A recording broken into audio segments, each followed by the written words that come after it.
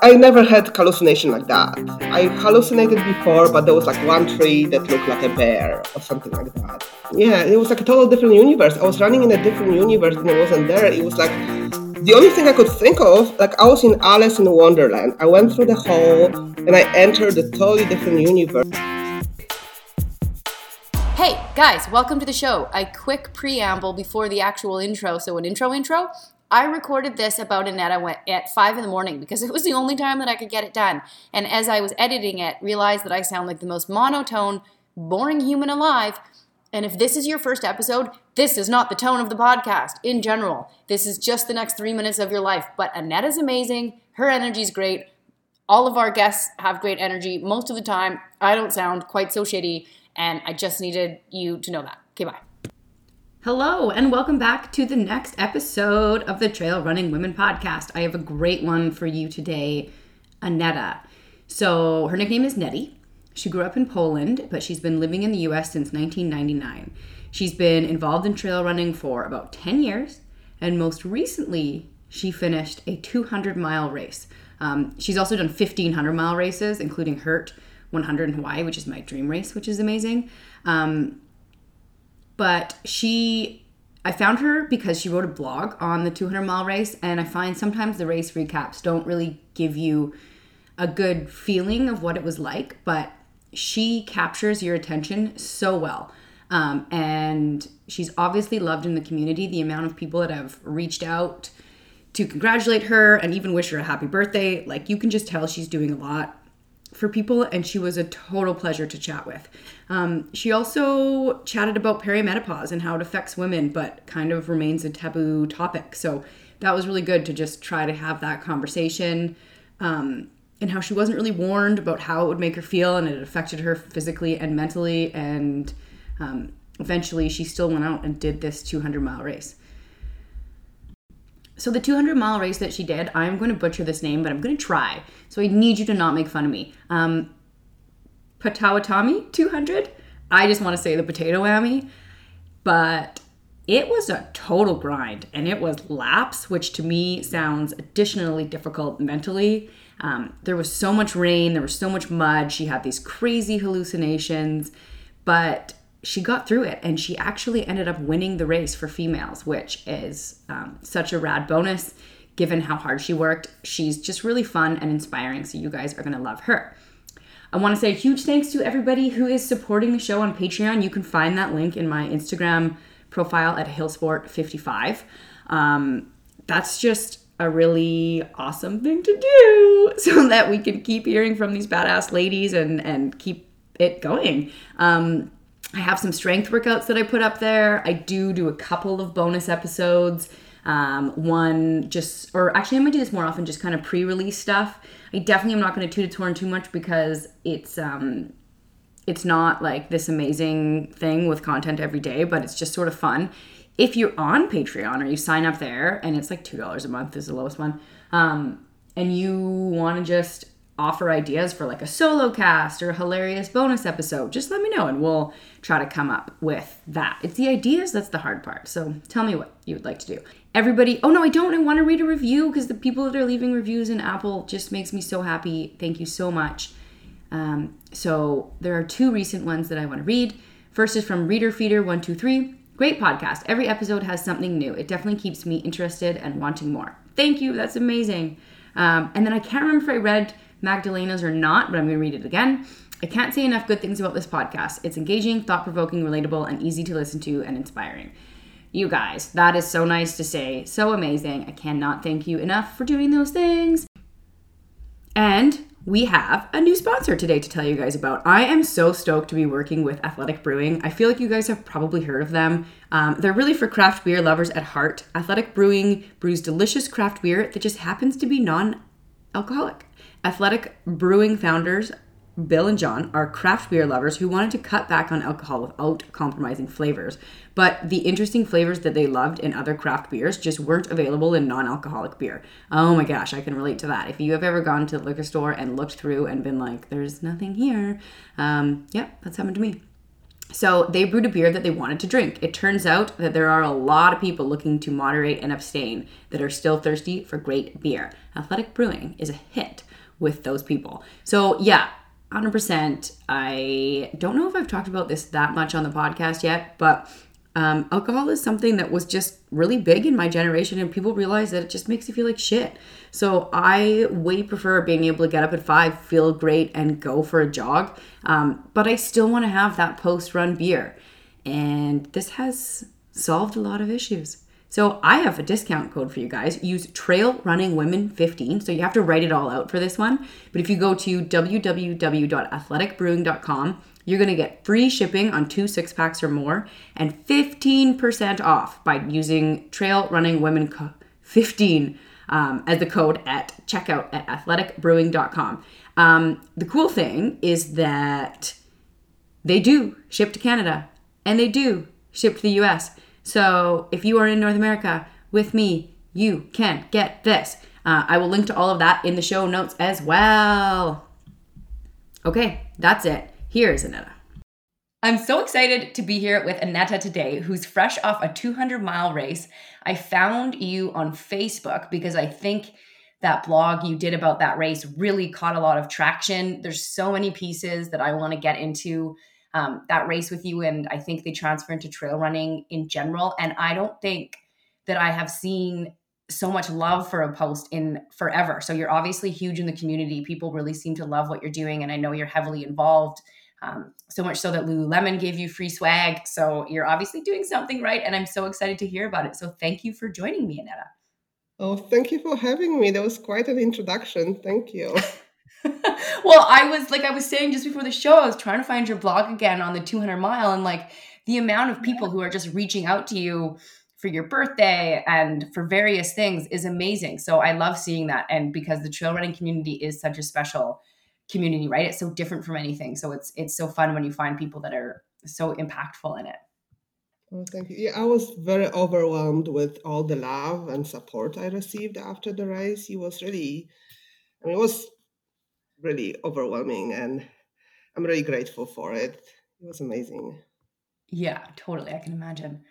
So let's, before we get into your race that was, we were just saying it was just about 3 weeks ago now, why don't you give Mhm. us an introductory kind of spiel on if you were a runner as a kid and how you found running and where you're from? So as you can probably hear, I didn't grow up in Ohio. I grew up in Poland, and I came to the US in 1999 and lived in California and Washington, D.C. for a while, and then we relocated to the Dayton area in Ohio.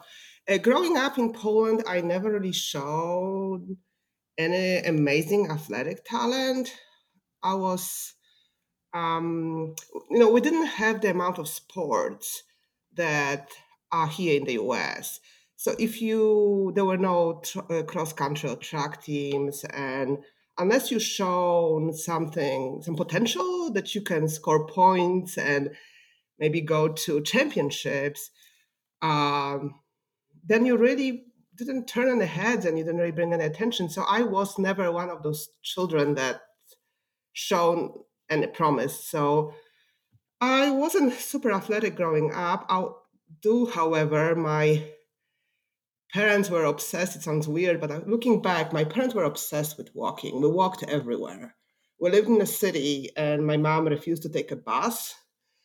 And so we would walk to grandma's house like 6 miles when I was, a young child. And of course, like people in the US think, oh my God, how could you do it? Did you walk on the side of the highway? It's very pedestrian friendly. There are sidewalks everywhere. There was no child abuse or anything like that involved in it. But I did some mountain climbing when I was in college. I went to Tatra Mountains with friends every summer. We through hiked and climbed. And I did a lot of hiking, but I wasn't really running. I was not super athletic. I started running. I ran a little bit when I came to the US. My husband was a runner, so we did run together. I ran in California some. Then I moved to Ohio, and I was just like, we moved here in January, and it was cold, and I can't run here. The sidewalks are not clean, and it's too cold, and it's not. friendly enough to, run on the road. So I stopped, and then I started running again when I had my daughter in 2006. I met a group of moms through Moms Club, and they were running. So they kind of got me involved in it. I started kind of really running very little at first, just through my subdivision, and then I did the Air Force half marathon, and then a marathon, and then I kind of moved over to ultras. By the time my daughter was in elementary school. So, how old were you then when you started doing ultras? I did my first ultra in 2014, and I was 42 years old. Okay, I So I think that's started just late. important to. Yeah, and I mean late, but not really. Like, look at the stuff that you've done now. I think there's so many people that seem to be like, oh, I wish I could do that, but I'm in my 40s. I can't start now. So I think it's so important for people to see stories like yours to realize that you can start at any age. Yeah, definitely. So your daughter goes to elementary school and you decide to get into the ultras. What was it about going farther than a marathon that made you want to jump into an ultra? Well, so when I started doing marathons, I did a few of them. I didn't do that many before I started getting injured. So I had issues with my calf and in my foot, and I just felt like I was setting some time goals for myself, and things would not work out well. The weather was bad, and I couldn't meet my time goal, and it was just frustrating. I just felt I work hard, and I just can't get it, and I keep getting injured, and like the universe is conspiring against me. And then my friend said, "Why don't you run a 50K? Because nobody cares how fast you run, and nobody cares if you qualified for Boston. Like, just do it." So at first I was kind of like, I don't know, it's really long. I might as well go to work for the whole day. Um, because like you're going through like from like, around like 350 something marathon to like, looking possibly into 7, 8 hours. I was like, I don't know. But she talked me into it, and I signed up, and I loved it. It was just amazing. It was the atmosphere was like, no, like she said, nobody really cared what my time was. And I love that about it. And it was a different vibe to it. And I still occasionally run on the road, and I think there's nothing wrong with it. It just wasn't for me. Just my body was getting beaten up on it, and it was frustrating. And I felt inadequate, not talented, not good enough. And then I moved to ultras, and I discover over time that actually the longer I go, the better I get. So you Yeah, kind of isn't that tend to amazing? stick to things that you are better at. I was never good at 5Ks, but I found out that when I go to 100 miles, I actually don't do too horribly bad. So that's what I started doing. So you ran your first ultra, and then I saw that since then you have run 1,500 mile Hmm. races, Yeah. which is amazing. So you're absolutely right. Like your body clearly thrives on long distances, including Hurt 100 in Hawaii, which is my dream race. So if you have any hints on how you got into that, please let me know. So it's Um, amazing. yeah. So tell us some of the highlights of running 1,500 miles. Like, how did you were older than 42, obviously, when you started doing this. How did you learn how to train for distances of that? Well, so when I did my first 50K, it was 2014, and I had very close friends who were doing it. My girlfriends were they were ahead of me. They did their first hundreds already, and so they tried to talk me into, "Hey, Nelly, you just did your first 50K. Why don't you do 50 miles? Let's all go to JFK and run that." Um, so I did that the following year, and while training for JFK, I went to a 12-hour run, and I ran actually more than 50 miles at that 12-hour run. So then my friends were saying, "Hey, you run like 58 miles at 12 hours, then you run JFK, you are trained for 100 miles. Why don't you go?" And one of my friends, Mary O'Donoghue, was telling me that her biggest regret was that she didn't kept going, that kind of like it progresses. And, she said, "You're almost there. So just take a few months and keep training for 100 because you are in shape for it." So I remember it was very overwhelming. It was 2016 and it was the Leap Day, February 29th. And I talked to Mary and I was like, what the heck? So I signed up for my first 100 that day on February 29th, 2016. I was about to turn 44 and I signed up for Burning River and that was my first 100. And I really didn't know what I was doing. I only ran ultras for like less than 2 years. And I don't know how my body will respond to lack of sleep, if I can train, if I can take the volume. I was looking at some people who were running like 100-mile weeks, and there's no way. I knew I could not do that. So my close friend Sarah Scozzaro, she's running coach. So she coached me for my first 100. And that was very helpful to kind of navigate those things, to not do too much, and to kind of, she was more like my psychologist, really, telling me that I can do it and giving me tips and telling me, hey, you don't need to run 100-mile weeks. You can still do well if you do a quality workouts and quality runs, and even if it's not the volume. So I went, I did Burning River. My best friend paced me for 50 miles. Took me, I think, 27 hours something to run it. And I actually, I mean, I felt tired and exhausted, but I felt really happy.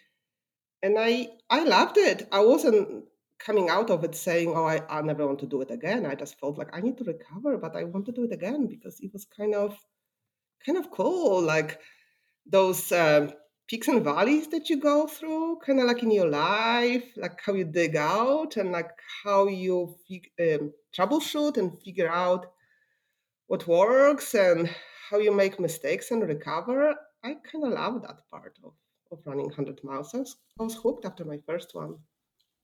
Yeah, I totally know what you mean. I think even in the first time you do 50 miles or something, Yeah, and it's the same afterwards way. you have this realization like, whoa, that was, like you said, such a parallel to life. hmm Yeah, it was kind of like you don't quit, right? When things get hard in life, you don't quit. So I Yeah. apply that to my racing. When I get Do you overwhelmed and I get upset, but I don't quit. So like same when I run an ultra, you can't quit on life. You can't quit in running. You just keep going. You just solve it, figure it out, think about it, and patch it up so sometimes and go. well that's so what if you were in like the worst part of a race where you're like things are so hard? How do you get out? What is your plan?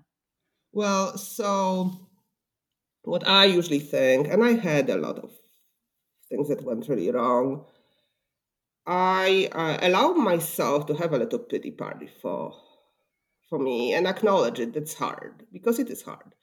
I try to feel grateful and I try to appreciate that I am really in a controlled situation. What I'm doing is nothing what people are dealing with like, in everyday's life. I have aid station every 5 miles. Somebody's gonna come and help me. I'll have, nutrition, fluids, and band-aids for my blisters, and I have my drop bag there with a fresh shirt and anti-chafing cream. So I have all the tools to fix what's wrong. And usually, whatever goes wrong, it's fixable. It's not, blisters are fixable. Um, Chafing is fixable. I mean, it's uncomfortable, but it's fixable. I never thought that was the reason to quit. I felt like you have to find a way, find a solution. Sometimes you have to alter your gait, and it does hurt, but I never thought there was reason enough to quit. And I sometimes think about my grandmother and the things she went through in her life, and what I Mm. am doing is really nothing, comparing to some of the life experiences other people have, or something that people go through, like in different parts of the world, and it's their everyday's life, and they're not safe, and there's nobody coming to save them. And what I'm doing is really a privilege. It's a Yeah, I think joy. I mean, it's that's not such an important punishment. part. So I try to appreciate that. That I mean, it sounds bad, but in the end, it's just running. Um, and I try to be grateful for my body to allow me to do that, and for my legs to be strong, and for not betraying me but empowering me and help me propel forward. And I try to listen to my body, and I feel like we can negotiate. It sounds weird, but I negotiate with my legs and negotiate with my feet, and I try to give them what they want if they let me keep going. It sounds weird, I know, but it's kind of that No, you all point. need those little tricks, right? Yeah, those little tricks that but I'm coming from the point of not a toxic positivity. I don't believe in that. I can't go and say, "Oh my God, it's so amazing," because it's not gonna work for me. I have to acknowledge, like, I allow myself like a 30-second pity party and kind of like a sarcastic tone of that sucks.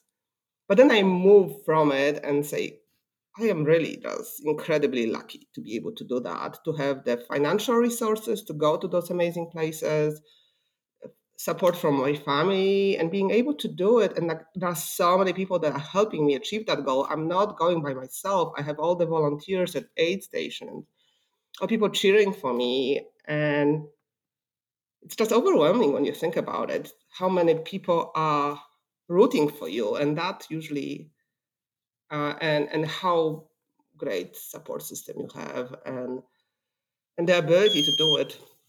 So um, that feels amazing. Yeah, I think what you said, there's so many points there of just like realizing, well, the word you used was privilege. Hmm. Um, and I think that's such an important part. And we have another episode we do with the co-host where she talks about like the race is the celebration and same type of thing, like realizing how lucky we are to be out Hmm. there. Yeah, we are really So I really want to get into this 200-mile race that you did, and lucky. I found your blog, as I'm sure many people did, Hmm. um, really impactful. So I can I read a paragraph of it and then we Yeah, chat of about course. it? Yeah. Okay, so you're talking about signing up for a 200-mile race, and you said sometime in December I registered. Sometime in December, I was also going through one of the lowest spots in my life. I have a history of trauma and depression, and there were many times when the band aid I carefully placed over my wounds gets pulled off, revealing all the ugly underneath. And then you go on to say, throw in a pandemic and perimenopause. This is a dangerous cocktail. I started having very painful periods and insane cramping that even my doll wouldn't touch. And then you say, even running became a chore. It felt meaningless. So, talk us through. I mean, that's so loaded and I think so common. And I find it very curious that running felt like a chore, but at the same time, obviously having this race on the horizon might be like pulling you out of this Mhm. depression. So what were you hoping to get from this 200-mile race? And did you feel like that maybe was a band-aid too, or were you able to navigate not having it just cover up what you were feeling? So yeah, it also felt like a band-aid because you're trying to dig out from that low state, and you kind of like, what can I do? And initially, it was also a band-aid because I felt I need like a big goal. I need to go. So when I like to run without crew and pacer, and I like to run by myself. I like to run with other people too, but I also like to run by myself in those long ultras. And it's also kind of like a moving meditation for me. There's a purpose to it, but also there is processing of the things I've been and things that happened to me. And I always feel that what I'm going in at that point in running is not the worst point in my life, that I've been through worse. And it's weird, but it's very healing at the same time. Um, so I was kind of looking forward to it. I was looking forward to kind of strip all the layers and see who I am like deep down. If pandemic like really altered me, maybe I can't run anymore. Maybe I'm just too down, and maybe emotions will like come up and suffocate me on the second day of this 200 miles. Maybe I won't be able to cope. I don't know. But I wanted to go and try and kind of see who I am now versus who I was a year ago. I don't know if it even makes sense, but um, but that's what it was. And um, yeah, I just it was a band-aid in the beginning, but then I started feeling better in March, so it was actually ended up being kind of a celebration. That's a really cool way of thinking it, that like this is totally going to strip you down and find out Mhm. exactly what's going on at the core. So you start training, you start feeling better, more joyful, which is great. And I think that is such a parallel as well. Like you talked about, when you're in these lows, maybe it's important to just know that like there will be a Mhm. good, you will feel good again. Um, but your race was coming up pretty quick. Yes. I mean, you're feeling good and the race is in a month. So Yeah. how did you train for this? Did you have a coach for this as well? No, I don't have. I don't have a coach anymore. I mean, I loved my coach, Sarah. It just like later I wanted to do it by myself, just kind of good or bad. Hmm. That was my decision. Um, so I didn't train really well, honestly, because the whole winter I was just in that brain fog and feeling like my life is over. Not quite, I mean, not to be like super dramatic, but I'm feeling like, okay, I'll be 49 this year, I'll be 50 soon, and kind of decisions I made in my life. Like my life is shaped. That's who I am. I'm not all of a sudden going to do something totally different in my life because I am who I am now. I can alter it to an extent, but I'm not gonna like shape totally different future for myself. And it was kind of heavy on my mind. It kind of like that midlife crisis, maybe. And then I read more about it, and I read that perimenopause does that to you, like puts that heavy brain fog on you, and we don't really talk about it. And I got my hormones checked, and I had extremely low testosterone level that also can like trigger some depression Hmm. thing. So I had some answers to it. So that kind of helped me. I don't know, it didn't fix it, but I kind of knew what was going on. So sometimes it's easier to move on when you know what's going on. But anyway, it Yeah. was too late to really like get so excited and throw big runs in. So going into that race, I knew that I was undertrained. But I also knew that my strength in every 100 I've done was my mental game and the ability to like turn off my brain, focus on running, and don't think about anything else, but be in that micro universe, that utopian universe for like X amount of hours. Um, so I focus on race execution. And I knew if I execute well, I have a shot at finishing. And I, obsessed over like pace charts and where I'm supposed to be and what I'm supposed to do. So I knew going in, I've done some hard hundreds that took me really long time.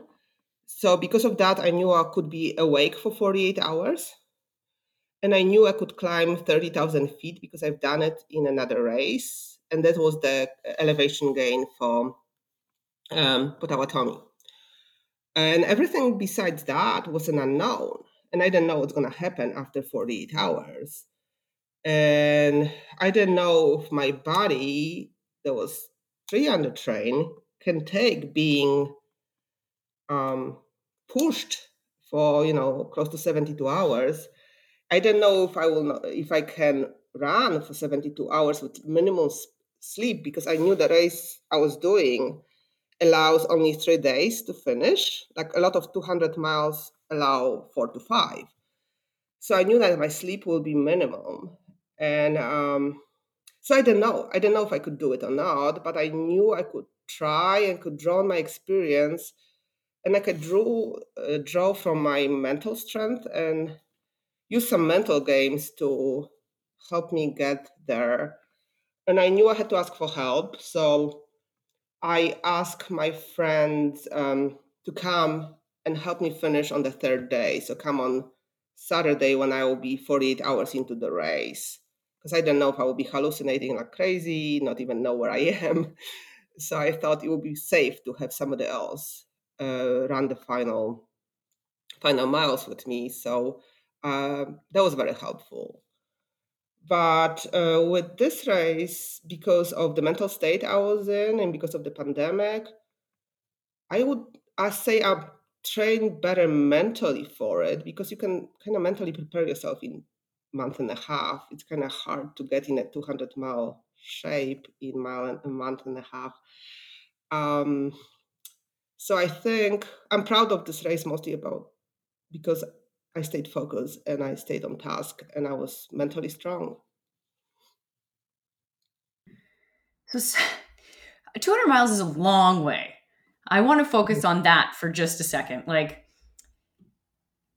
for people who have run 50 miles, you know what it's like when you get to like 35 miles and realize how much farther you still have to go. And you have to break it down in your brain to get that distance. So the thought of 100 miles for a lot of people is like, oh my God, I don't know if I could do it.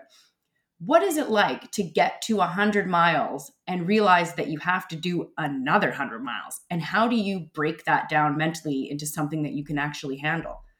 So the race I did was run on 10-mile loop, and you run 20 10-mile loops.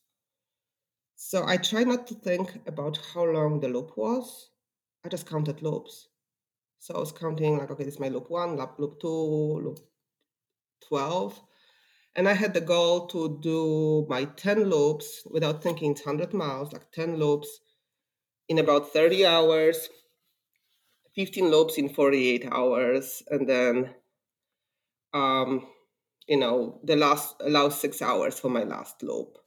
So I try not to think about the distance. I try to think about running on the loop, and the loop sounds weird, but the loop can be like 2 miles, right? You don't know how long the loop is, so you're kind of tricking your brain into. And I do that in 100 miles too. I don't think I have to go 7 miles to aid station. I think I have 3 aid stations to the drop bag.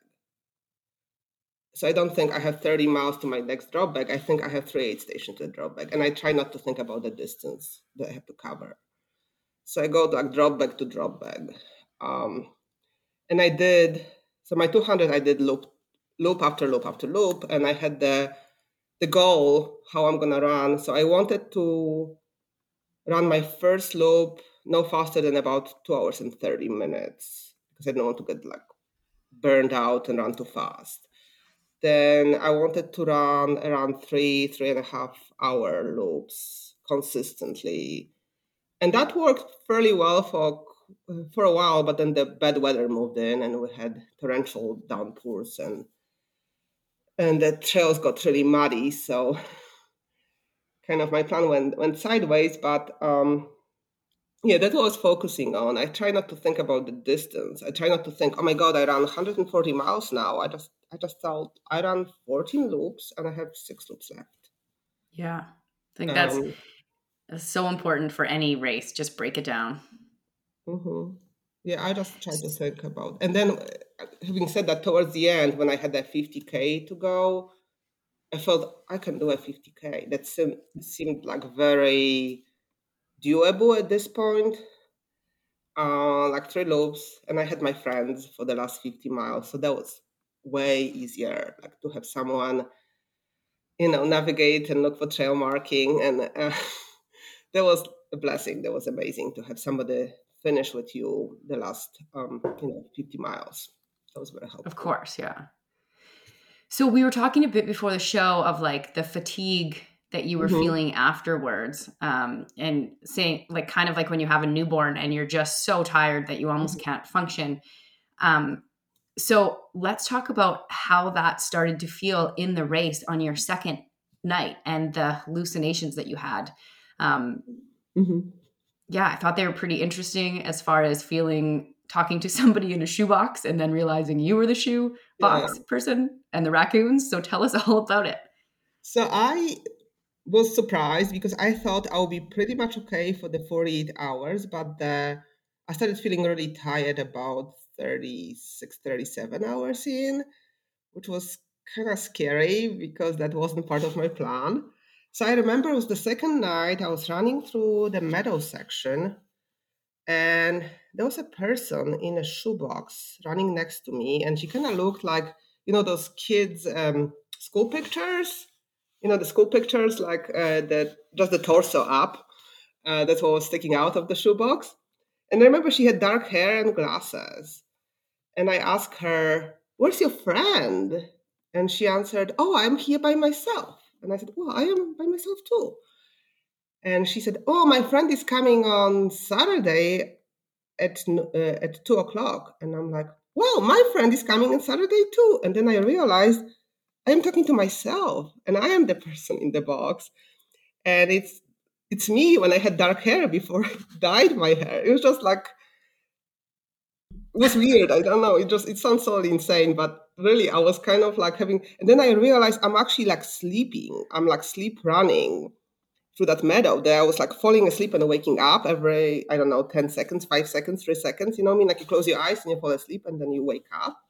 So there was really a dream that I had while I was running, because I wasn't fully awake, because then I opened my eyes and I was like, oh my God, did I get lost? Am I still on the trail? But I was still in that meadow. So that wasn't a really long time. There was maybe 30, I don't know how long, but I was actually dreaming and running and sleeping Wow. and running. So after that, when I finished that loop, I said, okay, that's nuts. I need to take a nap. So uh, at Potawatomi, you can set up a tent, but I chose not to because I was by myself, and like my friends were coming on Saturday, but I was sure they would come, but then things can happen. So I didn't know, there could be an emergency. So I felt it would be easier if I run it out of my car, and then I can sleep in my car. I don't have to tear anything down. Like if I'm by myself, I can just like pack and go. It's way safer. So I went into my car, I reclined my seat, and I took I don't know why, I decided to take a 12-minute nap. So I did that, and I felt way better. So I started running again, and I got to next aid station, and I still felt really tired. Yeah, I hope So so. yeah, so I got there, and the volunteer was there, and he was wonderful. I don't remember his name. I should, because he helped me so many times, and he knew what I wanted, and he was there for 48 hours. But I got there and I asked him like, "Can I take like a quick nap in your chair?" I said, "I know it's COVID and it's a weird time, but can I sit in your chair and like take a nap?" And he said yes. So he gave me his lawn chair, and he said, "How long do you want to sleep?" And I said 7 minutes. And I don't know why I was coming up with those numbers. I was just gonna Were say, what's asking the me. significance of 12 and I 7? don't know. I mean, I did like a test nap before going to Potawatomi, and like I figured out if I slept for 20 minutes, I was stiff. But if I slept shorter, I wasn't stiff. But I don't know why 7 and 12. I don't understand. Like, I don't know why I chose that number. So he was very sweet. He set the timer for 7 minutes, and I slept in his chair. He woke me up, and I kept going, and I was way better then for a while. But I also was going, and it almost was like an Alice in Wonderland. It's kind of, so when I was good in the meadows, and I was good in those open, kind of more open sections. But once I went in the woods, when I entered the woods, there were like all the things that weren't there, and I realized they weren't there. I knew that, but I wanted to see what was there, which were trail marking, and I couldn't see them. I saw like raccoons sitting on the tree log playing guitars, and I saw an elevator carved in the hill going up, and there was like the theater on the top, and they were playing musical, and it was lit, and people were sitting there. But I know, I mean, I knew I was, in Illinois, and there was no elevator carved into the hill. I wanted to see where the trail was, and I couldn't see it. It was so frustrating. So I would like literally run with my hand extended, and then when I saw the trail marking, I would touch it just to make it real. Like, so I'm not hallucinating, because my fear was that I will hallucinate and I will see other trail markings, and I will get off the trail and start running somewhere totally different, or like change directions, or go wrong way, venture out of the park. I just didn't know. I remember at some point I was running, and I saw that big fallen tree log, and I saw a family of deer that was sitting there with their um, hind legs crossed, and they had T-mags. They were shaped like little human heads, and one of the um, T-mags had the nose chipped off.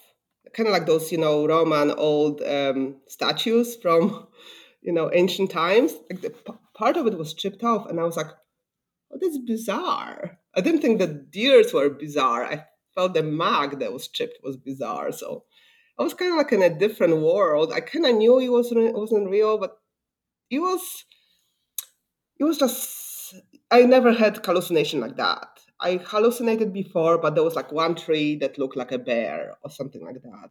Yeah, it was like a total different universe. I was running in a different universe and it wasn't there. It was like the only thing I could think of, like I was in Alice in Wonderland. I went through the hall and I entered a totally different universe and I had to like, you know, get it out of my head and I had to focus on what was there and like push it out of my mind, which was a lot of work. It was hard. I was just going to say that sounds exhausting. Like you do such a good job in your blog again of describing like being so into these hallucinations that you have to reach out and touch the trail Mhm. markers to believe that they're actually there. And I can totally relate to that kind of feeling of being, and not from running, just Mhm. I know what you mean of being Yeah, because like, you have a baby, so you were like constantly with yes, very little sleep for just days and like, days. Yeah. and trying to be like, okay, I don't need to trust this, but I somehow can't see a difference. So it's so interesting that you were able to just kind of put yourself back into that situation. Um, and I know you mentioned too in our email, and I want to talk a bit more about it. Um, you also got really bad menstrual cramps during Mhm. this, Mhm. and you mentioned quickly that there's not a lot of conversation around perimenopause and what Mhm. that involves and what that feels like. Do you have any thoughts on why it's not talked about, or the things that we can do to kind of make it easier? Yeah, I just feel like with maybe because we're admitting, we're old. I mean, old. I Yeah. don't feel really old, but you know what I'm saying? Like, because I feel I was talking to my husband about it. Would tell. I was told what to expect when I got my first period. I was told what to expect when I was pregnant and what will be after pregnancy. Everybody talks about it, what's going to happen, with periods or with cramping. You know it going in because your mom talks to you about it. When you have a baby, everybody tells you, oh, when you have a baby, that's what's going to be like after. But nobody really talks to you about perimenopause. I mean, I really thought for a long time that like at some point my periods will stop and that's what it will be, and I have I had zero symptoms, like my periods super regular, and I for a long time I couldn't even pinpoint what was wrong with me.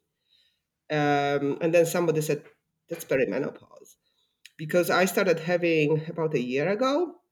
I started feeling really tired, and I started having periods like I had when I was a teenager, like extremely painful and extremely heavy. And I was like, what the heck is going on? Like, that's something I did when I was in high school. That should be over. Like, you know, why am I like, I should know how to handle my periods when I'm like in my late 40s. Um, but yeah, it's just like, I mean, it's changing a little bit now, but we really don't talk about it. I don't know why. I think the only thing I can think it's because we don't want to admit that we're getting old. Is that stigma of getting older? Like it's not really, I don't know. I don't really know. And it also doesn't mean that you like supposed to sit in the chair and do nothing. But you should know what to expect so you can, because there are ways to overcome it and there are ways to fix it. And it doesn't mean that you're gonna be slow and you can't do anything. I mean, I've been running through it for, it started when I was 47 and I did a bunch of races with heavy periods and feeling kind of in brain fog. But I wish I knew before what was triggering it, um, because I think that would be helpful. And Ye- I reached out to other women and I started talking to them and who went through it before me. So I got some more information. So I feel more ready now. But before, yeah, I just thought I would just have everything. Life will be like normal, and then at some point my period will stop, and then when they stopped for 6 months, I'll be done. And none of this was happening. So I thought I was still fine. I have no symptoms. I never had like hot flashes or anything like that. Never had that. I don't have anything. And the only thing I had was like very severe, painful menstrual cramping that, I would take Midol and it did nothing, like nothing. I was still, it was still painful. So it was Yeah, hard I to think run when with it. no kidding. Like, and that I feel like just makes any nausea even so much worse. Yes. Yeah, Yeah, like I was also nauseous, and it was just like I felt really crabby, and I had to like alter my almost like when you have a baby, right? You like the breathing between contractions. So that's what I was doing. What I was cramping, I was like, okay, I can breathe in between, and that should help, and it did help because I knew whatever I mean, I took Milo, it didn't do anything. I knew you would not, but you always like, oh, maybe it's different. I've never run 200 miles. Maybe if I take it now, maybe it'll work. But it didn't. yeah, I Uh, feel like you're mhm. right. Like there's nothing to be like, oh yeah, we can just do this. But if you know, like you said, like you're not just in your head wondering what's wrong with you. So maybe it's just having conversations like these and other women will hear it and then they'll talk about it and it's just simply talking about it more often. Yeah, I think that helps that you are not alone and other people are going through it. And like, because when like people talk to me about, because what happened to me, I don't think it was depression so much. It was like kind of hormone related with perimenopause. I mean, like there were things that were going on too with pandemic, that's hard on everyone. But I didn't know that perimenopause can cause that kind of like that really low feelings that Hmm. affects you too, because nobody ever told me that it caused. I mean, like it was just, and I never knew that. Like I didn't know that my period's gonna go crazy painful when I'm in my, mid late 40s. Nobody told me that. So, Yeah. And I think the effect of women's hormones on mental, like our mental outlook, isn't is until recently has been kind of ignored mhm, anyways, right? Like yeah, you're just supposed to like grin and bear PMS and not yeah, react yeah, negatively and exactly. You just kind of like it's part of you, who you are, and like that's part of your biology, and you go with it. And like I said, like with the only like I was like, oh, menopause. That's in the 50s. I'm not 50 yet. I don't have any hot flashes. Like that's not it. Like there's, yeah. so I don't know that the process starts in your 40s and kind of like takes longer time. It's not like magically all of a sudden I'm gonna start having hot flashes and then my period will stop. It's just there is so much more going in my body for like, 6, 5, whatever years before that process will start. So that was like, I mean, I started reading about it and I talked to my doctor about it. So I feel now like I know what's going on and I know what it is. And I know it's not all of a sudden I'm like have some weird cancer that's causing, because it scares you. Like, what's going on with my body? Why is it acting this way? Do I want to get tested for, like maybe I don't want to know if I have cancer. Yeah. Like it's just like your mind is just weird. It's just like scary. I don't know. And I didn't have so much anger because I know sometimes it can cause anger and frustration and it can manifest itself this way. Mine was just like, I suck and everything sucks. Like,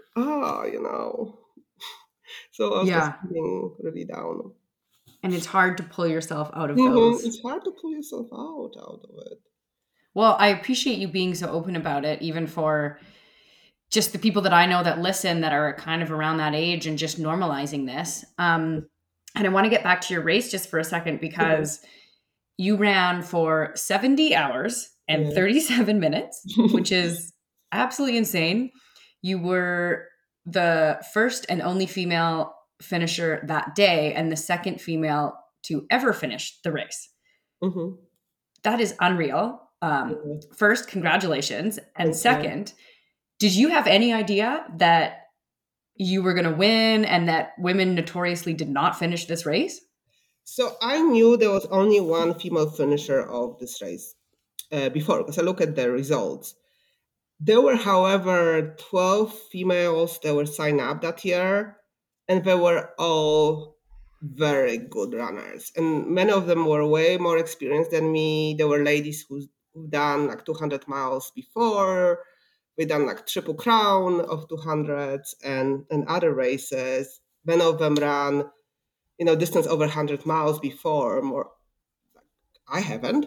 So like there were ladies who done like 200 Ks and 130 miles races and 120. So no, I never expected that I would win. I just there were ladies also who did a lot of like through hiking. They through hiked like the whole Appalachian Trail and PCT. So I knew they would be amazing. With sleep deprivation and going for multiple multi-day efforts. So no, I never expected. I was hoping to finish like be the last female finisher, but I never expected I would be the only one.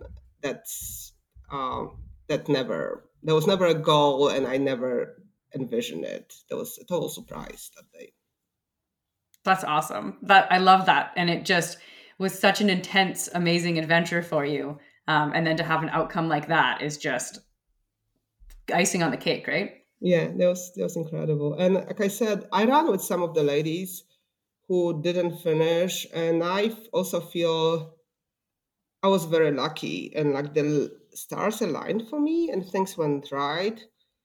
Because I ran with one lady and she was incredible and she was a lap behind me and I was really hoping that she would finish. Like I really, really cheered for her and I hoped her name's Nicole and I really hoped she would do it. And I even was asking my friend Carissa who was running with me, like, do you know where Nicole is? If Nicole is still running, and I asked people at aid station.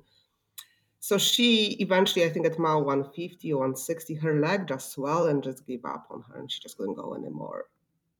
But she was, trying really hard and I just really hoped that she would get it because she was amazing and she was very resilient and like, that could have happened to me. There was nothing she could do.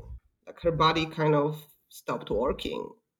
And that was afraid it could happen to me too. That like all of a sudden my leg will lock up on me and there would be nothing I could do. It doesn't matter how tough I am. I would not be able to go with like, completely swollen leg. Yeah, I know. There's so many things that can go on um, besides the mental. Like, I think you can mentally tough through a lot, but Hmm. 70 hours, like, you have to have some Yeah, I had some luck. physical ability to do Yeah, that. yeah, and I So, think I was lucky too. I mean, there was a luck that played.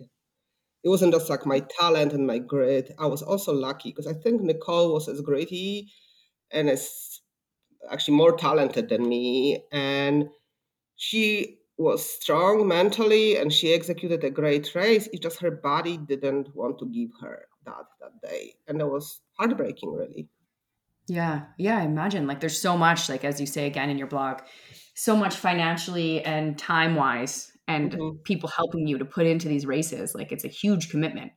Hmm. And then, like you said too, it's like weeks and weeks, like 3 weeks after now, and you're just starting to feel recovered. Um, Hmm. I want we're closing up on time pretty quick here, but I want to know, you went into this race, I feel like, for some soul searching.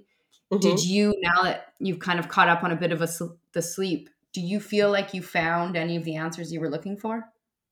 Yeah, I feel like I got that new boost of energy. I mean, after I recovered, and I got more confidence, and I just more gratitude. I was just overwhelmed with gratitude, and it's just, um, like I had some times before and during pandemic that I felt very like I don't belong. I felt lonely, and I felt foreign and an outsider. And that race just sent so much love towards me and such a big feeling of belonging and having my tribe and having people who, are like sisters to me. They would go and make my goal theirs and they will do anything to help me.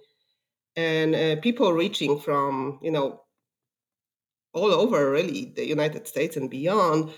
That was humbling and overwhelming. And, like I said, I got some gifts from community that were just really humbling. So I felt that sense of belonging that, well, I didn't really feel this winter. I felt lonely. I think we all felt lonely during pandemic to an extent, but like, being raised in another country and living, it's been 3 years since I saw my dad. I just I felt alone, and after that race I didn't. I felt that I have people who love me right here around me, and that was amazing. And I felt during the race too, I felt that love from volunteers that wanted me to finish and help me. There was a lady I remember at the aid station.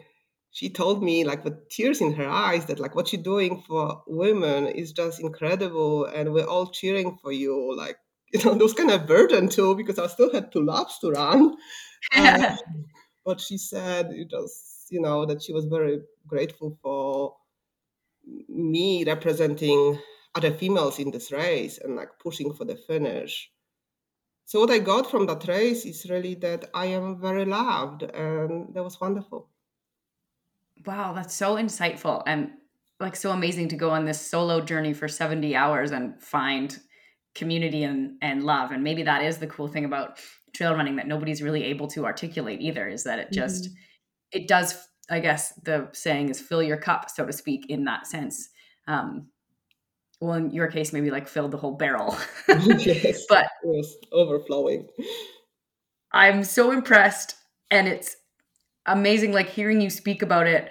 Um, like it just was, you're so mentally tough, and I think that's really inspiring, and people will need to hear that. I know I actually have some friends that are going into 200-mile races, and I think they'll benefit so huge from this, just from like breaking it down one step at a time, and how you got through this. And I'm really excited to see what you can do in the future. I think I saw on Facebook that you've already done like a hill workout, which blows my mind, but I hope that you're feeling good and recovered. And that we can continue the conversation about perimenopause just on podcasts and between friends, and just make it so that nobody has to spiral down and wonder what's wrong with them and go on the old Google, because that seems to be the most dangerous thing you can do. Yes, exactly. So before we end here, so my question is, after your stomach settled down, after you run 200 miles, what is the meal that you're craving? So the thing there was very weird, and I talked about it in my writing. I felt like my mouth was cut. I had like Oh, hundreds of little paper cuts all over my inside of my jaws and on my tongue. So it was really hard to eat. But when we were driving back, I was telling Carissa, after eating all that aid station junk food, right? That's what we have there. For 3 days, I just wanted to eat a salad. I wanted to eat like a lot of spinach and greens and like something like fruit. And so she stopped when we were driving back, and she got me something, and I had a really hard time eating it because my mouth um, was so destroyed. And I think I was searching into it, and I think there was most likely like mixture of dehydration and the cut from salt, and also mouth breathing, breathing for extended time. But it took me like over 2 hours to eat that salad. but oh, I bet.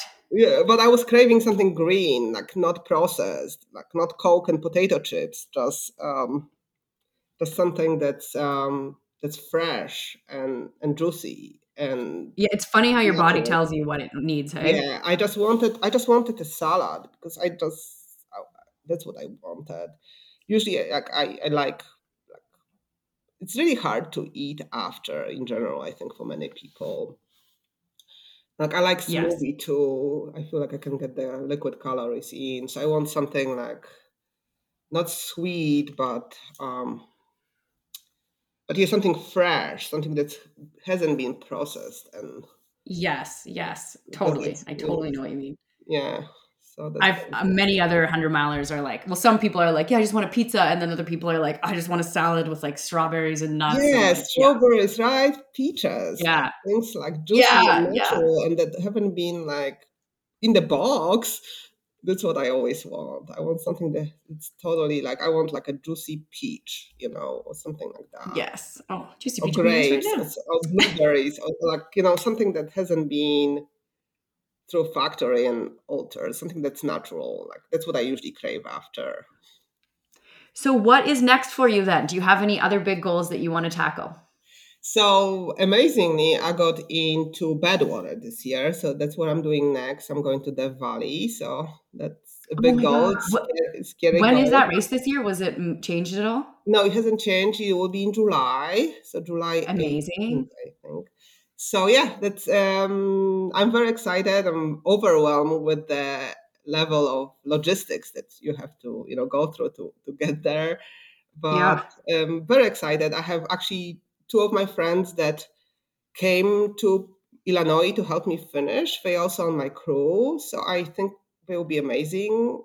They were just incredible running the last 50 miles with me. So I feel very fortunate to have them on my crew too, going to Death Valley. So Well, I'm I'm so excited. excited to see how you do there. And we've had another guest, Lori, who's also just crazy tough. So I'm so excited for that race to see how both of you do. Mhm. I hope that you guys meet each other Oh actually, yeah, I would because I love think you'll get to. a kick out of each other. I'll tell Yeah, her to look out for you. yes, please Um, do. so thank you so much for taking the time on a Monday morning. Do you have, I know you have a lot of people requesting to be your friend on Facebook, but do you have anywhere that people can check out your blog or Instagram or Facebook that you don't mind people searching? So I don't really. I am on Instagram at Mama to One. I set that account when my daughter was little. I never changed my name. So it's MAMMA number 2ONE. So that's probably the easiest way to see what I'm up to. I Okay, well, I post on Facebook. I don't really. I should always think about like setting some place where I like to write, and I put all my writing together. That's what my you're a husband great always writer too. tells. Oh, thank you. My husband always tells me to like put it out there, the things I wrote. Sometimes I write it and I never even put it out anywhere. So I think I will set something up and put my writing out there at some point. Yeah, please do, because your blog is amazing and captivating. And for like, I mean, sometimes race recaps can be dull, but yours was just had me right in there. So, Well, thank you. all right. Well, thank you so much for joining me and have a fabulous week and the best of luck at Badwater. Thank you so much.